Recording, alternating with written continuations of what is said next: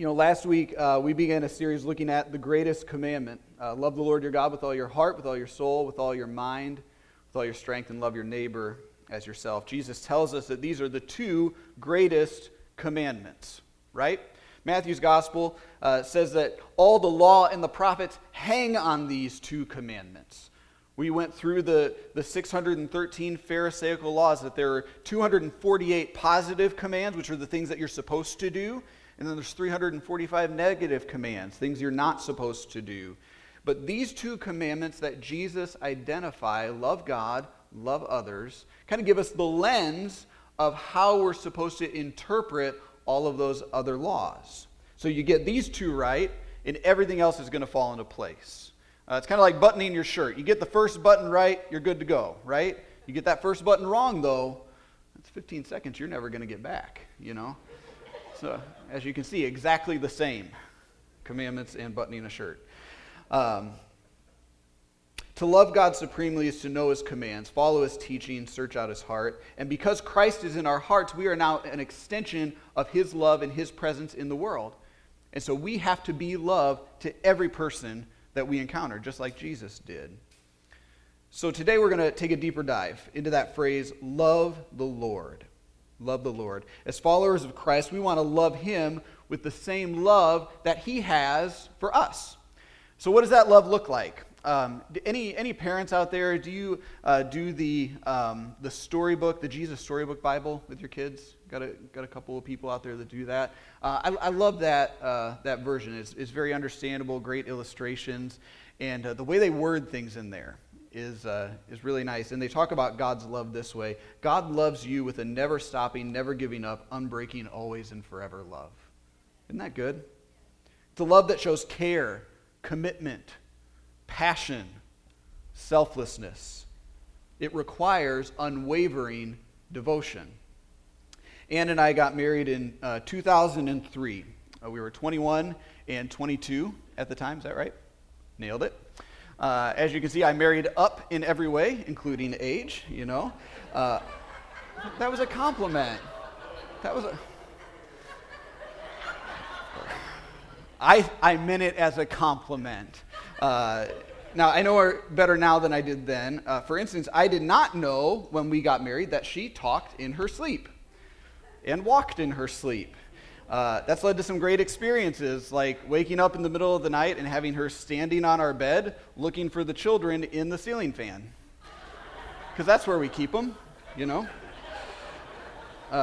We go to bed usually at the same time, but she falls asleep a lot faster than I do, so I'll be, reading or watching something on my iPad. But I know that when it comes time to put that away, the slightest movement is going to awake something. And it's not her. It's like the Hulk, It's like that shadow side that you don't know.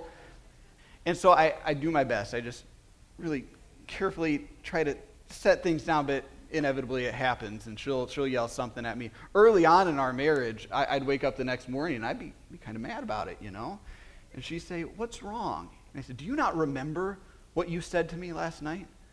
She said, "No, I really don't. I have no idea." And I'd tell her, she's like, "I was asleep." I'm like, "Oh, that's convenient." Yeah, you were asleep. I try not to mention anything sharp before we go to bed, knives, weapons. Don't want to plant any seeds there. See, when I agreed to marry her, I knew for the most part what I was getting into. I knew who she was. I knew her character. I knew that she made me better. She still does. Aww. There we go. Making up for that. So no matter what comes our way, because of the love I have for her, we can do anything. I'm fully devoted and committed to our marriage. The same is true with Jesus. Love the Lord your God with all your heart, soul, mind, and strength. To love God with our heart, soul, mind, and strength, we have to have an unwavering devotion that acknowledges first and foremost that Jesus is who He says He is, that He is Lord. Our scripture passage today is Matthew 16, 13 through 18. Jesus poses some powerful questions to His disciples, and they're questions that we need to be able to answer as well. And it says this: when Jesus came to the region of Caesarea Philippi, He asked His disciples, "Who do people say the Son of Man is?" They replied, some say John the Baptist, others say Elijah, and still others Jeremiah or one of the prophets. "But what about you?" he asked. "Who do you say I am?" Simon Peter answered, "You are the Messiah, the Son of the living God." Jesus replied, "Blessed are you, Simon, son of Jonah, for this was not revealed to you by flesh and blood, but by my Father in heaven. And I tell you that you are Peter, and on this rock I will build my church, and the gates of Hades will not overcome it." So he asks two questions in here. Who do people say the Son of Man is? Who do you say I am? So let's pray, and then we're going to look at that. Father, we thank you for this day. We thank you for your presence that's in this service. We thank you for your word that is alive. This isn't just reading a book. We read the Bible, and your scripture speaks to us. It challenges us. And so we pray today that these words that we're studying will have an impact on our lives. We want to know how you want to change us, how you can make our love for you deeper. So may that happen today. We give ourselves to you. In your name we pray. Amen. So Jesus asked, "Who do people say the Son of Man is?" In our passage, the disciples respond by saying some people believe the Son of Man to be John the Baptist. Others say Elijah, Jeremiah, maybe one of the prophets. And hindsight is always 20/20, right? Looking back over our shoulder, we can always identify. It's easy for us to read after the fact and think, how do these people not get it? All of the people that Jesus is meeting, interacting with, healing, performing miracles for, how is this possible? How do they miss it?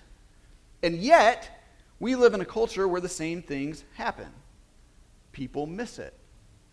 See, when you grow up in the church, you know who Jesus is. It's a pretty foregone conclusion that Jesus is exactly who we believe him to be. That he was a real person, that he walked this earth, he walked in real places. It's not fairy tale, it's not nursery rhymes. But it's so easy to forget that not everyone grew up in the church. Not everyone knows the story. In my first church in Highland, Indiana, one day there were some skateboarders out playing in the parking lot. And so the pastor and I went out there and we were talking with them, and we said, if you want to come in, if you want to use the bathroom at some point, if you want to grab a drink of water, that's cool, you're welcome to come in. And a little bit later they did.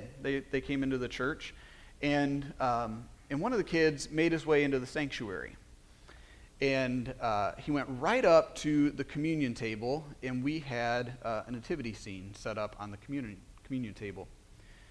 And so the pastor went in, and he was just kind of standing there, and the boy said, "Who's that?" And he was pointing at baby Jesus. And so the pastor said, "Well, that's baby Jesus." And the boy's response was, "Who is that?" He had never heard.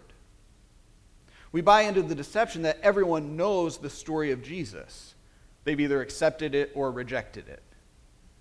I mean, we acknowledge that there are people in other countries that don't know, and that's why we send missionaries, right? But not here in the U.S. There's a church on every corner. How is it possible that somebody wouldn't know? While it's true that there are opportunities all around us for people to know who Jesus is, if someone has never been invited, if someone has never been asked the question, if someone has never been told, how are they supposed to know? Romans 10 says it this way: "How then can they call on the one they have not believed in?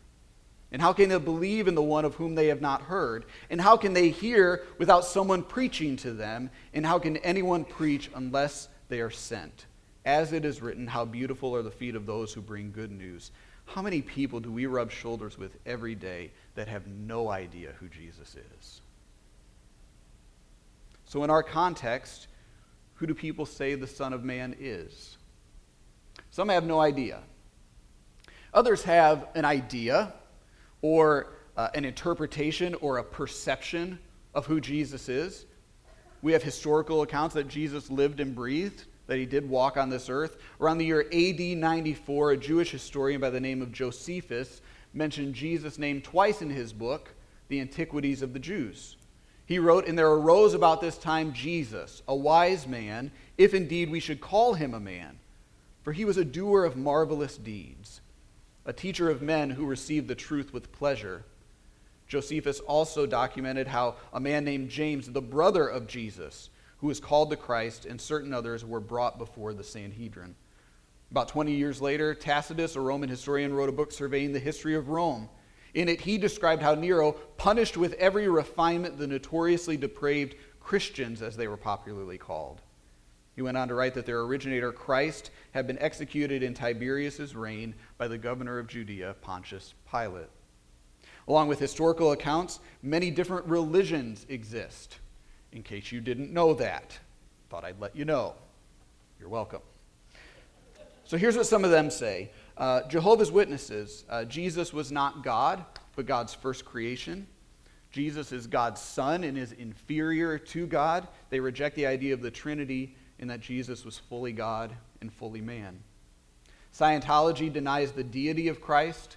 Instead of having a biblical view of who Christ is and what he did, they assign to him the characteristics of some sort of lesser God who has obtained legendary status over the years.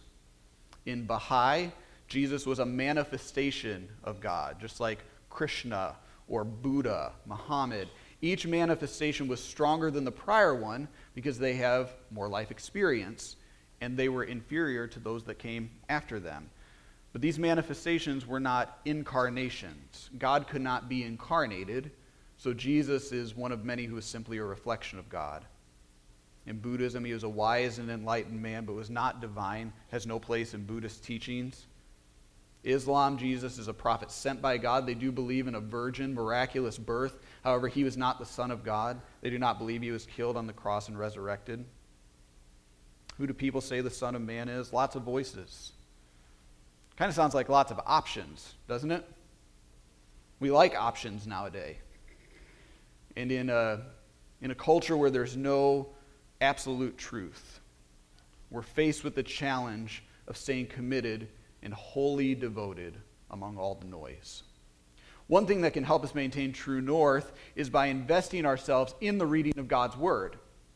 There's no better place to search out the question of who is Jesus than by looking at his own words, his life, his testimony that are found in Scripture. It's important that we know our Bible, that we know what Jesus said about himself. Have you ever been in a Bible study, maybe a conversation, maybe you even heard it in a sermon? A biblical phrase gets tossed out, but it's not in the Bible anywhere. You know, things like cleanliness is next to godliness, right? God helps those that help themselves. God will never give you more than you can handle, and this too shall pass. Sound good, sounds scriptural, not in the Bible. We need to know what Jesus said about himself because putting words in God's mouth is a pretty dangerous practice. We mislead ourselves and others when we do this. So if Jesus didn't claim to be God, Christians shouldn't say that he is. If Jesus didn't say he could forgive sins, we shouldn't ask him for forgiveness. If Jesus didn't say that he could answer prayers, why would we pray to him? So what does Jesus say about himself? Jesus said that he came down from heaven. In John 6, "For I have come down from heaven, not to do my will, but to do the will of him who sent me." Jesus lived before he came into human history on earth. He is eternally God. Home for him was heaven, is heaven, and coming to earth was a downward journey for him. Muhammad supposedly took a trip to heaven. Joseph Smith had a vision. A lot of people testify to an experience, like an out-of-body experience on their deathbed where they see the gates of heaven. But no one but Jesus began in heaven, came to earth, and then returned to heaven. Jesus said he was sinless. Can any of you prove me guilty of sin? If I'm telling the truth, why don't you believe me? It's a pretty big statement to claim to be without sin. I'm sure many saw it as a pretty arrogant claim to be without sin. Sin includes thoughts, words, deeds, motives. You have sins of omission, not doing the things that we're supposed to do. And then you have sins of commission, doing what we're not supposed to do. Jesus is free of all this. Pure thoughts, motives, actions. Pretty amazing. Unparalleled statement. Jesus said that he and the Father are one, a claim that he is God. He showed this authority in several ways. He healed the sick. The man that asked Jesus to heal his son, Jesus spoke the word, and the boy was healed at the same time that Jesus had said it. He forgave sins. The woman who poured perfume on his feet and washed his feet with her tears and her hair. In Luke 7, he said to her, "Your sins are forgiven." He performed miracles, the feeding of the 5,000, turning the water into wine at the wedding in Cana. Sometimes he did both. Jesus forgave the sins of the paralyzed man, and then to prove that he had the authority to do it, he commanded the man to get up and walk. Jesus said he would rise from the dead. The Son of Man is going to be delivered into the hands of men. They will kill him, and after 3 days he will rise. Twice Jesus states that he would be handed over, judged, killed, and then would rise from the dead. Jesus said he is the only way to the Father. I am the way and the truth and the life. No one comes to the Father except through me. No one sees God but through me. No one experiences a restored relationship with God but through me. So who do you say I am? Peter offers a bold response. Simon Peter answered, "You are the Messiah, the Son of the living God." We talked last week about the teacher who asked, "What is the greatest commandment?" That's where Jesus said, "Love God, love others." And the teacher responds to him and says, "You're right. That is the greatest thing. Of all the commandments, those are the two that are the most important." And Jesus' response to him was, "You are not far from the kingdom of heaven." Peter's able to do something that teacher couldn't do. He's able to recognize that this man that he follows is the true and the living God. I was watching a documentary this week on John Wesley, because I'm cool. If you ever hear someone talk about Wesleyan roots, Wesleyan theology, this is the guy we're talking about. Many of his teachings, his practices and methods are things we still use in the church today. In the early to mid-1700s, Wesley was traveling from England to the U.S. And as they were traveling, they came up on a really bad storm. Everybody was terrified on the ship. And so he went below deck. And when he went below deck, he found this group of Moravian Christians. They were having a Bible study. They were singing hymns and songs.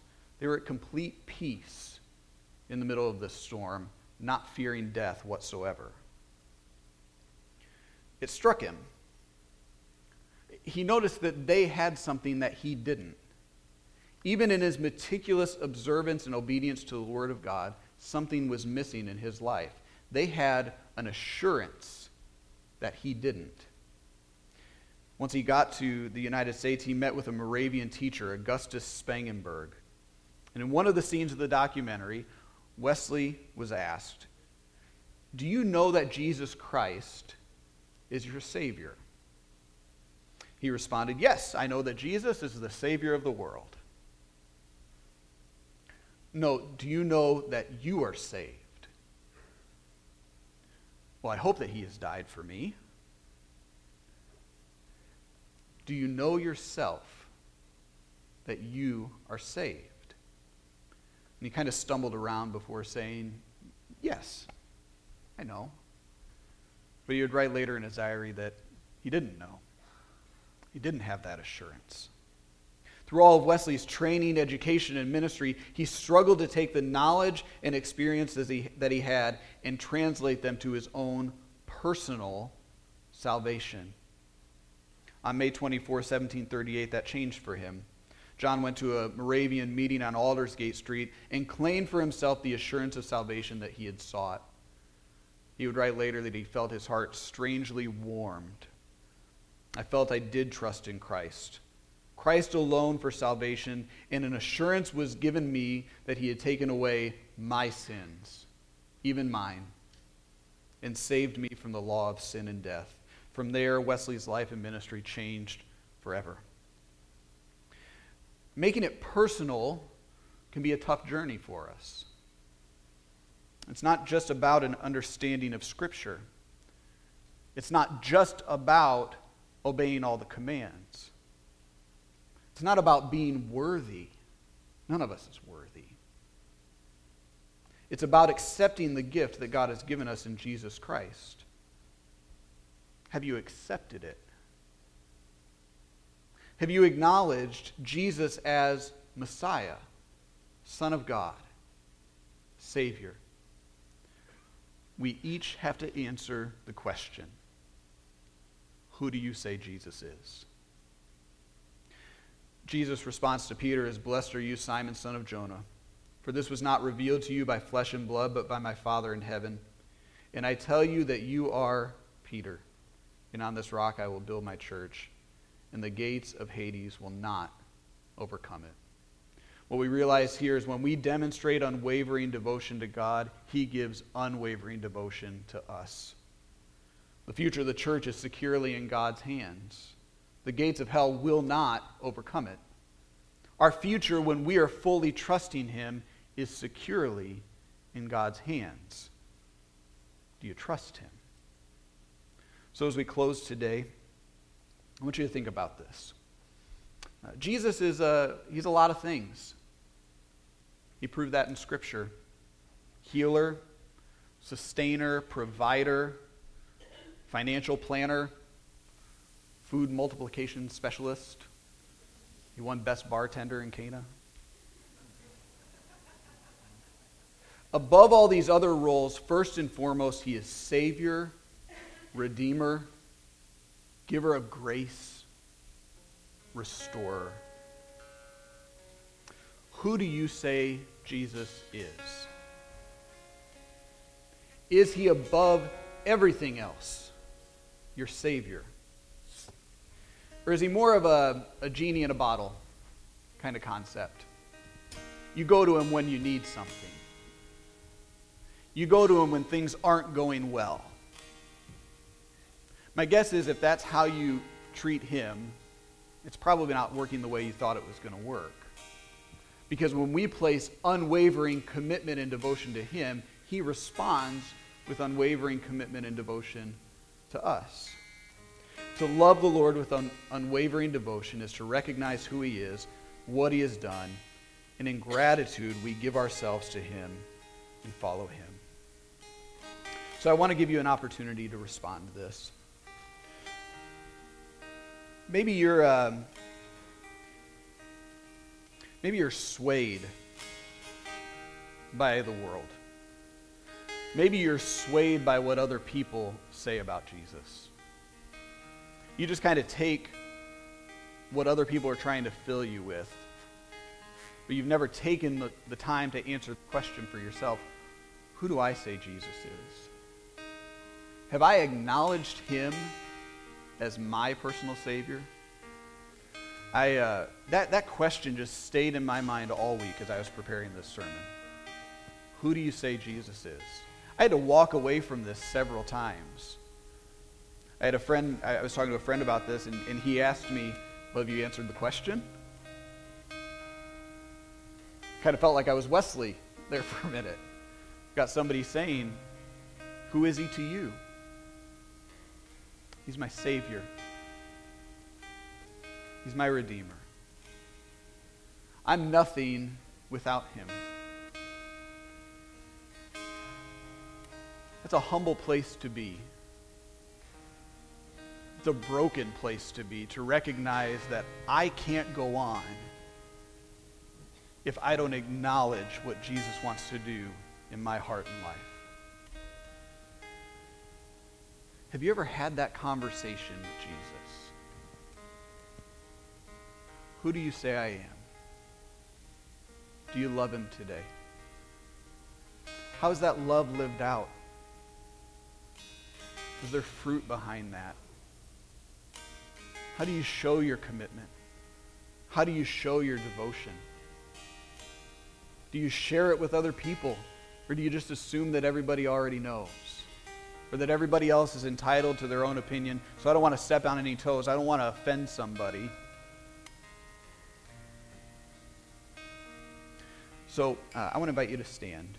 The band's going to sing a closing song. You're welcome to sing along. maybe you need to come and pray about that today. The altar is a great place to do that. To be able to come and confess that, Father, I need you. I need you more than anything that this world has to offer me. I give you my heart. I give you my life. Whatever you want to do. Who do you say that I am?